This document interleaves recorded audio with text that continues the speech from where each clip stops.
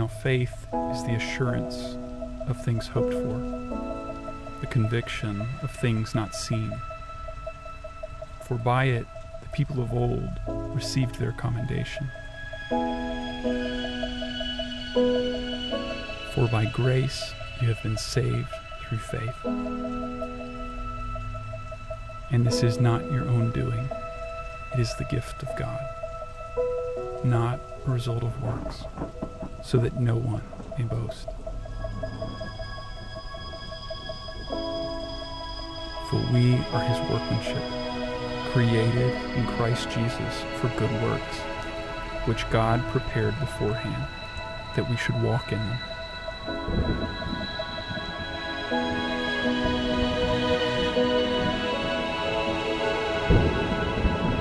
Let us run with endurance the race that is set before us, looking to Jesus, the founder and perfecter of our faith, who for the joy that was set before him endured the cross, despising the shame, and is seated at the right hand of the throne of God.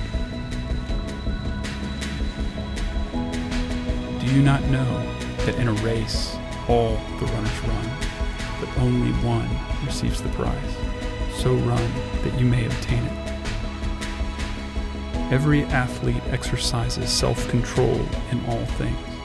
They do it to receive a perishable wreath, but we an imperishable. So I do not run aimlessly. I do not box as one beating the air, but I discipline my body and keep it under control, lest, after preaching to others, I myself should be disqualified.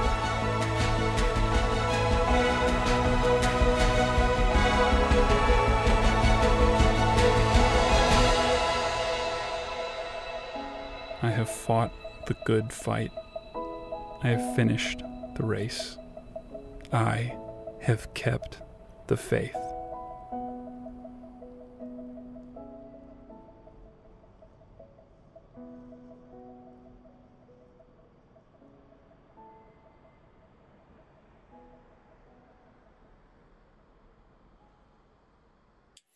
Well, our theme today is Run to Win, and our video introduction really has set the stage for us, including the reading of our text today from 1 Corinthians chapter 9, verses 24 to 27. Well, I have three questions for you today. What race are you running? What's your motivation? And what are you willing to give up? But before we address these, we really need to recap where we are in Paul's letter to the church in Corinth. So Paul had received news in the form of a letter of several problems in this church. These included division, immorality, idolatry, and even theological confusion.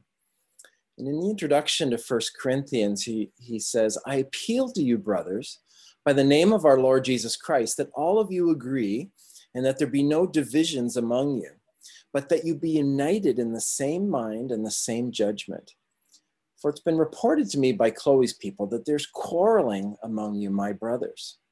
Now, Paul's assessment of the situation is that their conduct is completely out of step with the gospel. And at the root of their disunity was arrogance, which is completely incompatible with God's free gifts in Christ. And he listed those in chapter 1 in verse 30. The wisdom of God, not the wisdom of man, but the wisdom of God, righteousness through Christ, the sanctification of the work of the Spirit in our lives, and then our ultimate redemption.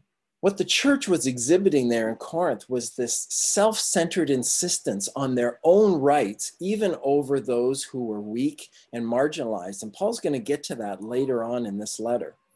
What we see from them is their top priority was their own social advancement rather than the gospel's advancement. What we've studied the last couple of weeks is Paul sharing his example. Now, Paul was an apostle of Christ, but he was willing to give up his rights for the spiritual benefits of the Corinthians. He's communicated to us his responsibility as a steward to proclaim the gospel. As he shared last week and Pastor went through with us, he showed how he was willing to adapt his method as necessary to share an unwavering message of the blessings of the gospel. He said, "I've become all things to all people, that by all means I might save some." Next, to wrap up this section, he's going to provide an athletic metaphor to describe the rigors and his single-minded focus to advance the gospel. So this was read in our video introduction. And beginning in verse 24, he says, "Do you not know that in a race all the runners run, but only one gets the prize? So run in such a way as to get the prize." This athletic metaphor would have been very familiar to the Corinthians. Now, Corinth was situated at a narrow land bridge, the so-called isthmus, that connected the Peloponnese Peninsula with mainland Greece. This land bridge, we've been looking at a close-up here, was used in ancient times as a shortcut for boats that didn't want to have to sail all the way around the peninsula. Now, originally, they used an overland stone ramp, and they would actually drag the boats across this isthmus. Now there's a nifty canal. I'm sure that's much easier. Now, Paul was no doubt drawing from a competition that was familiar to the Corinthians. This would have been the Isthmian Games. Now, the games at Isthmia were held twice during the 4-year ancient Olympic cycle. Now, the city of Corinth was actually in charge of these games, and Isthmia was only about 6 miles from Corinth. And the games included athletic as well as music contests. That's going to come up a little bit later here. And it's very probable that the games were held during Paul's stay at Corinth. The games were famous for a particular foot race that occurred over a set length called a stadion. And this is actually from which we get our word stadium. The winner of this race was so celebrated by the Greeks that the winner would be memorialized as the hero of the games. Greeks of the day could actually use the names of the winner as a reference point for dates. For instance, a conversation might go, "Remember when Cyrus Diakos won the foot race? Oh yeah, that was AD 51. That would be like us saying, "Remember when arguably the greatest football team to take the field won the Super Bowl? Oh yeah, 1992 Dallas Cowboys, Troy Aikman, Emmitt Smith, Michael Irvin." You might challenge me on that one, but it's the truth. This is an example of a stadion. Imagine the crowds that would be assembled around this, cheering the runners on to victory. And I want you to remember that imagery because we're going to come back to that in a familiar passage a little bit later. Now, the contestants would compete for the prize under the careful scrutiny of judges who would be making sure that every rule of the contest was obeyed. The victor of a given event who participated according to the rules was led by the judge to the platform called the bema. There, a laurel wreath was placed on his head as a symbol of victory. So this word bema, we get the term the judgment seat. Now, Paul continues, he says, they do it, this competition, to get a crown that will not last, but we do it to get a crown that will last forever. What is this word crown that he's using here? Well, this is maybe not the crown that you think of, king's crown. A king's crown, the term would be a diadem. That's the royal crown. We see this pictured of the Lord in Revelation chapter 19. But the word here he uses for crowns is Stephanos. Yes, this is the root of mine and Stephanie's name, crowned ones. This Stephanos is the victor's crown, and this is the wreath given to the victorious athlete before the judge at the bema.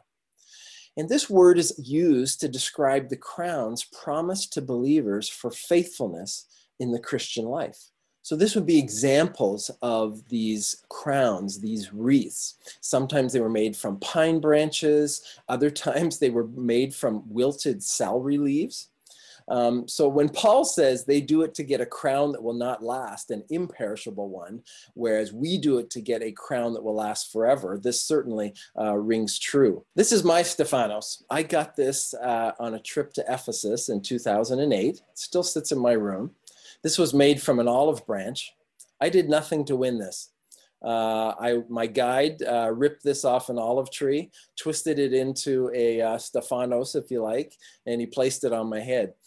This used to be green. It was very pliable. Now it's brown, it's crumbling, and I can't handle it too much or everything starts falling off of it. It's absolutely perishable. However, the Bible presents to us many crowns promised to the faithful believer. It's the same principle here, except now Jesus, who is God, is our examiner and our rewarder. We see an imperishable crown awarded for leading a disciplined life. That's going to be the focus of our presentation today. We read of a crown of rejoicing given for evangelism and discipleship in 1 Thessalonians. A crown of righteousness for loving the Lord's appearance in 2 Timothy. The crown of life for enduring trials from James and from Revelation. And even a crown of glory for those shepherding God's flocks faithfully in 1 Peter. So in all of these passages, believers pictured as a competitor in a spiritual contest. As the victorious Grecian athletes would appear before the bema to receive his perishable reward, so the Christian will appear before Christ's bema to receive his imperishable award. The judge at the bema bestows rewards to the victors. Now, what the judge did not do is he did not whip the losers. We might also add that he didn't sentence them to hard labor. So this truly is a reward seat. What's being pictured here is a time of rewards or loss of rewards following examination. But it's not a time of punishment where believers are judged for their sins. That would be completely inconsistent with the finished work of Christ on the cross because he totally paid the penalty for our sins. We read in 2 Corinthians chapter 5, we must all appear before the judgment seat of Christ, so that each one may be recompensed for his deeds in the body, according to what he has done, whether good or bad. Now, some translations have said, according to what he has done, whether good or evil. But I think this is actually an unfortunate translation. The word that's translated bad in this translation comes from the Greek word pholos, which means worthless. So the idea is not that God will reward us for the good things we did and punish us for the bad things we did. Rather, he's going to reward us for the worthwhile things we did and not reward us for those worthless things that we did. There really is no place here for some form of forensic punishment because Christ has forever borne all of God's wrath toward believers' sins, all in the past. We stand glorified before Christ without our old sin nature.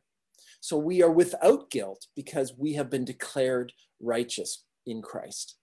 Now recall that Paul had used a different metaphor earlier in 1 Corinthians, but it communicates a similar principle of reward and loss. And here he used the metaphor of a building. Recall from 1 Corinthians chapter 3, according to the grace of God which was given to me, like a wise master builder, I laid a foundation, and another is building on it. But each man must be careful how he builds on it. For no man can lay a foundation other than the one which is laid, which is Jesus Christ. Now, if any man builds on the foundation with gold, silver, precious stones, wood, hay, straw, each man's work will become evident.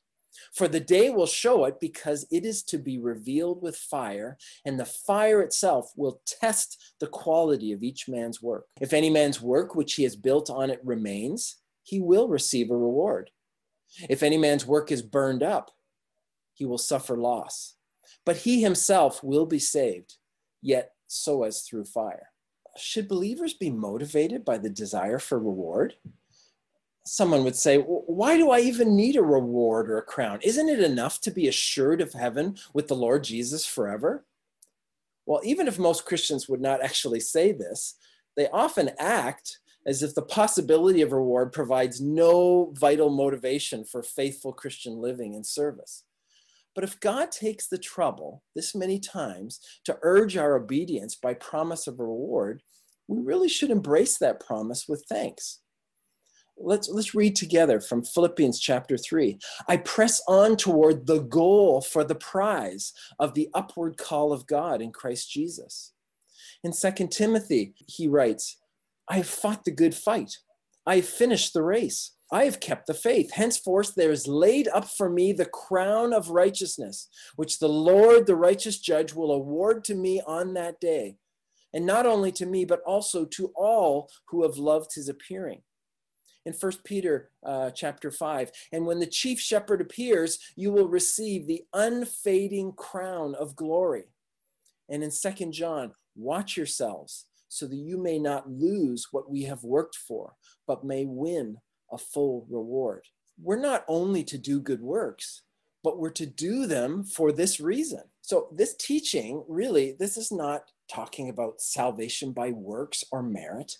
This is talking about our motivation for faithfulness as believers. Well, you might recognize this trophy on the left as the Lombardi Trophy. This is awarded to NFL Super Bowl winners. The owner actually gets the trophy on behalf of the team. The players get Super Bowl rings. Now, we all know this guy, right? I think he might be close to having a ring for every finger at this point. However, when you think about this, is this really what the players are working for? Is the reward to have glittering rings for their fingers? Considering the amount of money that they got paid, I'm sure they could buy much more valuable rings than these Super Bowl rings. Do you know, actually, you can buy Super Bowl rings? Replicas for sure, but yes, you can actually buy the real Super Bowl rings. Some of these players actually sell them, and then people auction them off on different sites. So no, the rings are not the reward.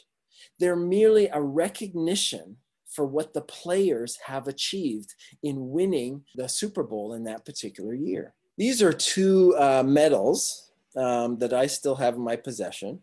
I actually had quite a few of these, actually. These are from the Peel Music Festival. Peel is the county that I grew up in, just outside Toronto in Mississauga.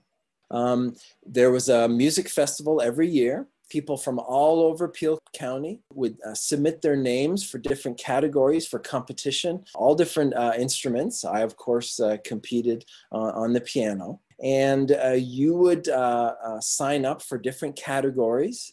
You would be given select pieces of music that you had to perform, and then you would be evaluated by judges on that performance.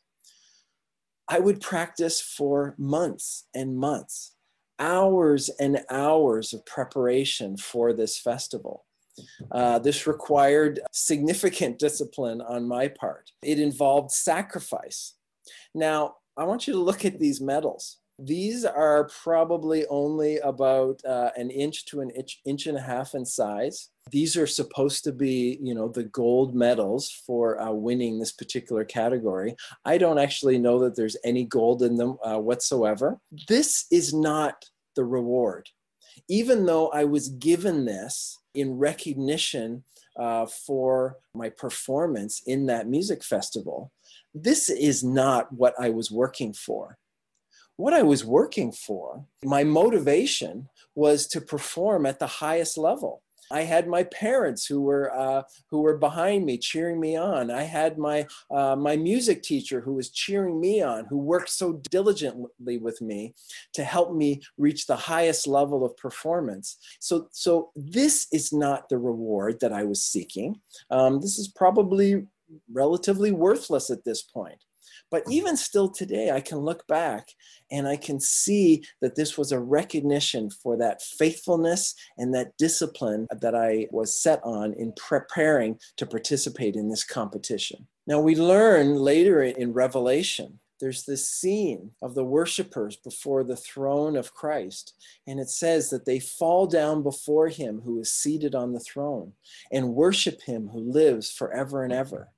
And they cast their crowns before the throne, saying, "Worthy are you, our Lord and God, to receive glory and honor and power. For you created all things, and by your will they existed and were created." Now, these worshipers, their crowns, these were not the king's crowns. There was only one king. Their crowns would be these wreaths. Now, granted, these would be imperishable ones given to them by the Lord in recognition of who he is and what he had done in their lives, their reaction is to take these awards that they had received and cast them before the throne, because they acknowledge that all of these things come through the blessings of the true King. Well, this happened about a week ago. This is my son, James, who had been preparing for months on a professional soccer team. In this game, you can see that he was substituted in, and he made his first professional soccer appearance in his life. Now, you could not just go up to this team at the time of the game and go up to the coach and say, "Hey, coach, put me in." In fact, you couldn't even have gone 6 months ago to the team and shown up and say, "Hey, I'd like to be on your team. Can you let me join up?" I want you to imagine how many kids across all of the United States have been involved in youth soccer from the time they were toddlers or kindergarten age. And then from that group of individuals, I want you to imagine how many people actually did club soccer. And then I want you to imagine what number of those actually participated on their varsity soccer teams for their high schools. And then of that group of individuals, how many actually went on to be on soccer teams and played for their college? And then from that group of individuals, how many people would go on as adults to play amateur soccer?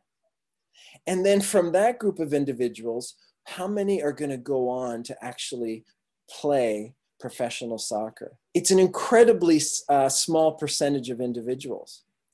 So how do you get there? Well, this brings us to the other aspect of our passage from today. Paul says, everyone who competes in the games goes into strict training. And then further down in verse 27, he describes that kind of training. He says, I don't run like someone running aimlessly. I don't fight like a boxer beating the air. No, I strike a blow to my body and make it my slave. Now, in the Christian race, we don't compete with one another for the prize. We compete with ourselves. The emphasis here is on self-discipline, not really competition. In a foot race, only one person is the winner, but in the Christian race, all who keep the rules and run hard will receive a reward. So we've used two metaphors today. We have this athletic metaphor, and I use the example of all of the self-discipline that goes into a soccer player to advance through the ranks, all the way, hopefully, to make it as a professional soccer player. I also gave you the example of the piano player, starting when I was about 7 years old, starting on the instrument at the youngest age, and all the years of discipline that went into practicing over and over and over again. I like this quote. Now, this quote is talking about non-spiritual matters, but it says, amateurs practice until they get it right. Professionals practice until they can't get it wrong. This is absolutely true in the life of a professional musician.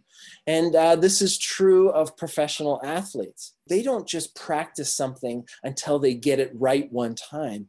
They practice it over and over and over again until when they're in that situation in the midst of a game, they can't get it wrong.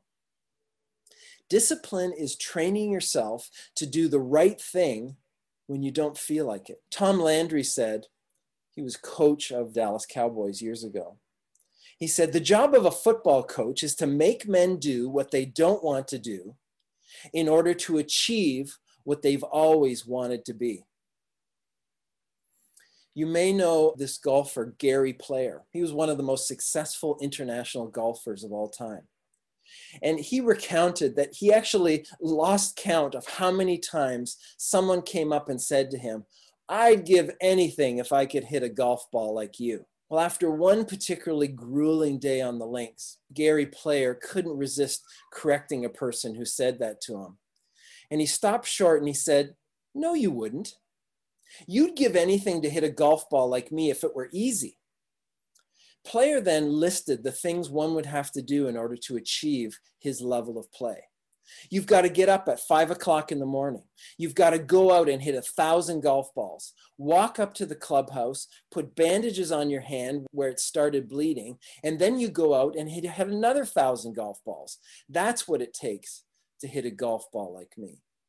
What these athletes are communicating is the incredible self-discipline that's required to reach the heights of their craft.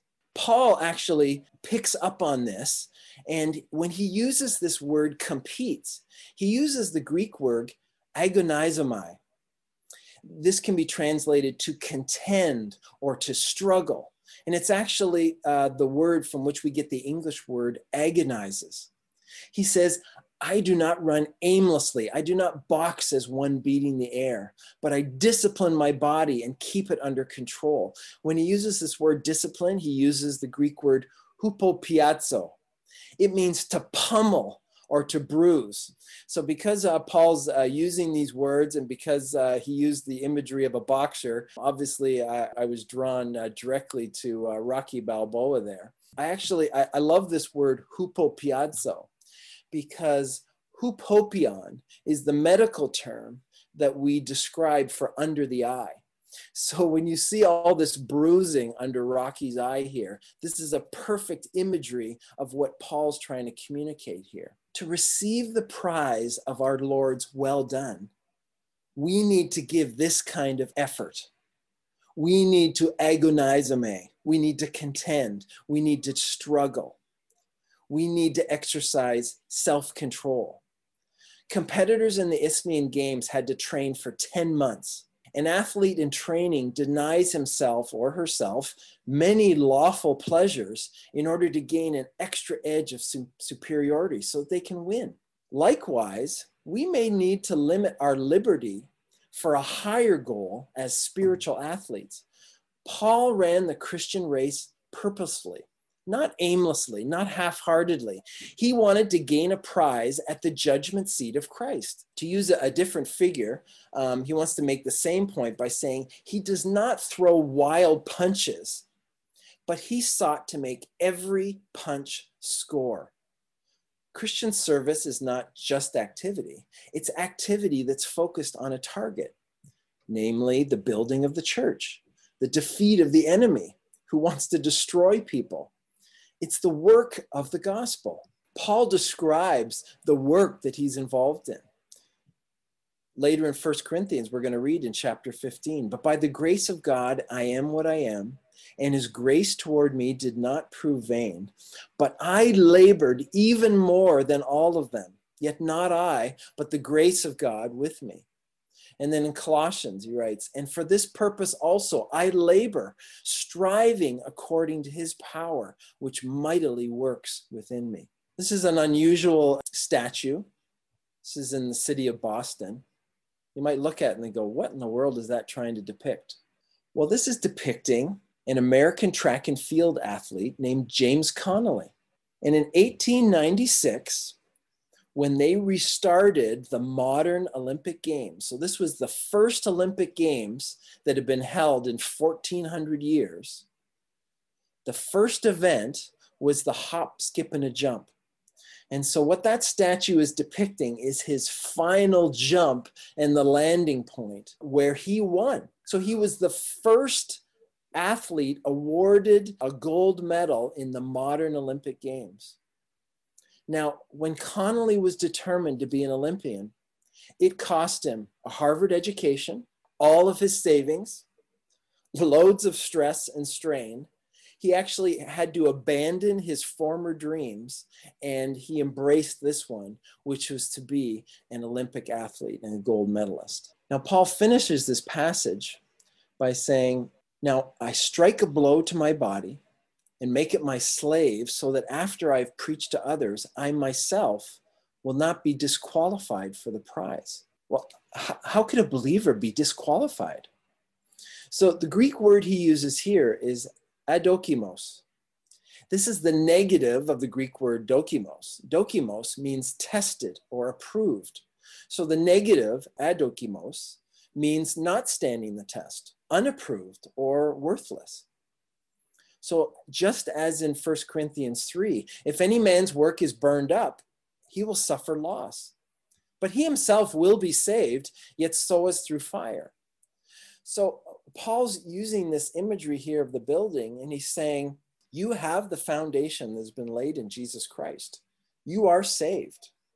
You are declared righteous, and you will be glorified. But you have been called to a higher purpose, to labor for the Lord. We're to live a life of faithfulness in his service. And those works are going to be tested. And when they are proven worthwhile, when they've been tested, when they've been approved, there will be a reward. The motivation is not this victor's crown, this Stephanos that we're going to receive, but it's going to be who is giving it to us. It's going to be the recognition for what we did in his service. So there are some who will do nothing to work faithfully for the Lord. And Paul says that man will be saved, but it'll be as if he came through fire. Everything will be burned up. He'll have nothing but maybe the clothes on his back to show for his effort for the Lord. Jim Rohn's a motivational speaker, but I found this quote. I think it's relevant. He says, everyone must choose one of two pains, the pain of discipline or the pain of regret. Well, are there going to be those that have regret at the bema seat before the Lord Jesus Christ? Well, Chuck Swindoll had something to say about this. He says, it would not be heaven if we were to spend eternity in sadness because of what we did not do. But undoubtedly, there will be regret. But our overwhelming emotion will be the realization of the wonderful grace of God that saved us and brought us into heaven. There will be rejoicing in heaven instead of tears. And of course, we read in a couple of passages the description of God wiping away our tears. It's always made me wonder, why are people crying at that point in heaven?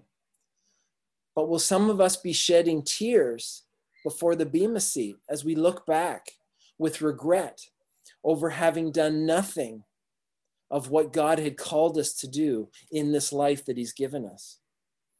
Would we not rather be coming before the bema seat, before Christ, and looking forward to the Stephanos that he would place on our heads in recognition for the service that we did out of love and devotion to him faithfully over the years that he's given us? The Hebrew writer in chapter 12 writes, therefore, since we are surrounded by so great a cloud of witnesses. Remember that picture of the stadium that I showed you at the beginning, where the people would be running on that foot race and all the witnesses would be around in the stadium cheering the runners on. And then the Hebrew writer says, let us also lay aside every weight and sin which clings so closely, and let us run with endurance the race that is set before us. Obviously, we need to set aside sin. But there's two things that the Hebrew writer says we need to lay aside. We need to lay aside sin, but it also says we need to lay aside every weight. Well, what are the weights that we need to lay aside? Charles Spurgeon said in his sermon on this topic, well, they have so much business to do. They say they must live, but they forget they must also die. They have such a deal to attend to. They can't think of living near to Christ. They find they have little time for devotions. Morning prayer must be cut short because their business begins early. They can have no prayer at night because business keeps them so late. How can they be expected to think of the things of God? There's so much to do to answer this question. What shall I eat? What shall I drink? What should I put on? The psalmist said, in vain you rise early and stay up late, toiling for food to eat. But he says, for while they sleep, he, the Lord, provides for those he loves. Unless the Lord builds the house, the builders labor in vain. Now, the Hebrew writer goes on to say, as we run with endurance this race that is set before us, we're looking to Jesus, the founder and perfecter of our faith, who for the joy that was set before him endured the cross, despising the shame, and is seated at the right hand of the throne of God. Here we see Christ's motivation The cross was shame. He was willing to endure that. He would despise it, but what got him through that was looking forward to the joy that was set before him. He would be ultimately glorified, seated at the right hand of the throne of God. But we're also going to see that there was more to this. There was more joy to come than even his own glorification. Now, I've given you some examples today. The pianist, the football player, the running athlete. I want to tell you that I know for certain that when I received that medal for participating in that competition in the Peel Music Festival, there was great joy in my piano teacher. It was as if he was awarding me that medal because he's the only one who knew all of the discipline that was required to get to that point. He's the one who knew how much work we had done together to get to that point. So when I received that medal, it was like I was receiving that medal from my teacher who's saying, "Well done, Stephen. This is what you worked so hard to achieve." It's the same thing with the NFL players. You see the NFL owner receive the Lombardi Trophy, but what does he immediately do? He hands it over to the coach. He hands it over to the leaders of the football team. And it's his joy to see his players receiving that award. Christ's joy is seeing many sons brought to glory. It's Christ's joy that as we come before him at the bema seat, and he has the opportunity to say, "Well done, good and faithful servant." We read in Isaiah 53, this is in the context of the suffering servant who is the Messiah, Christ, depicted in Isaiah.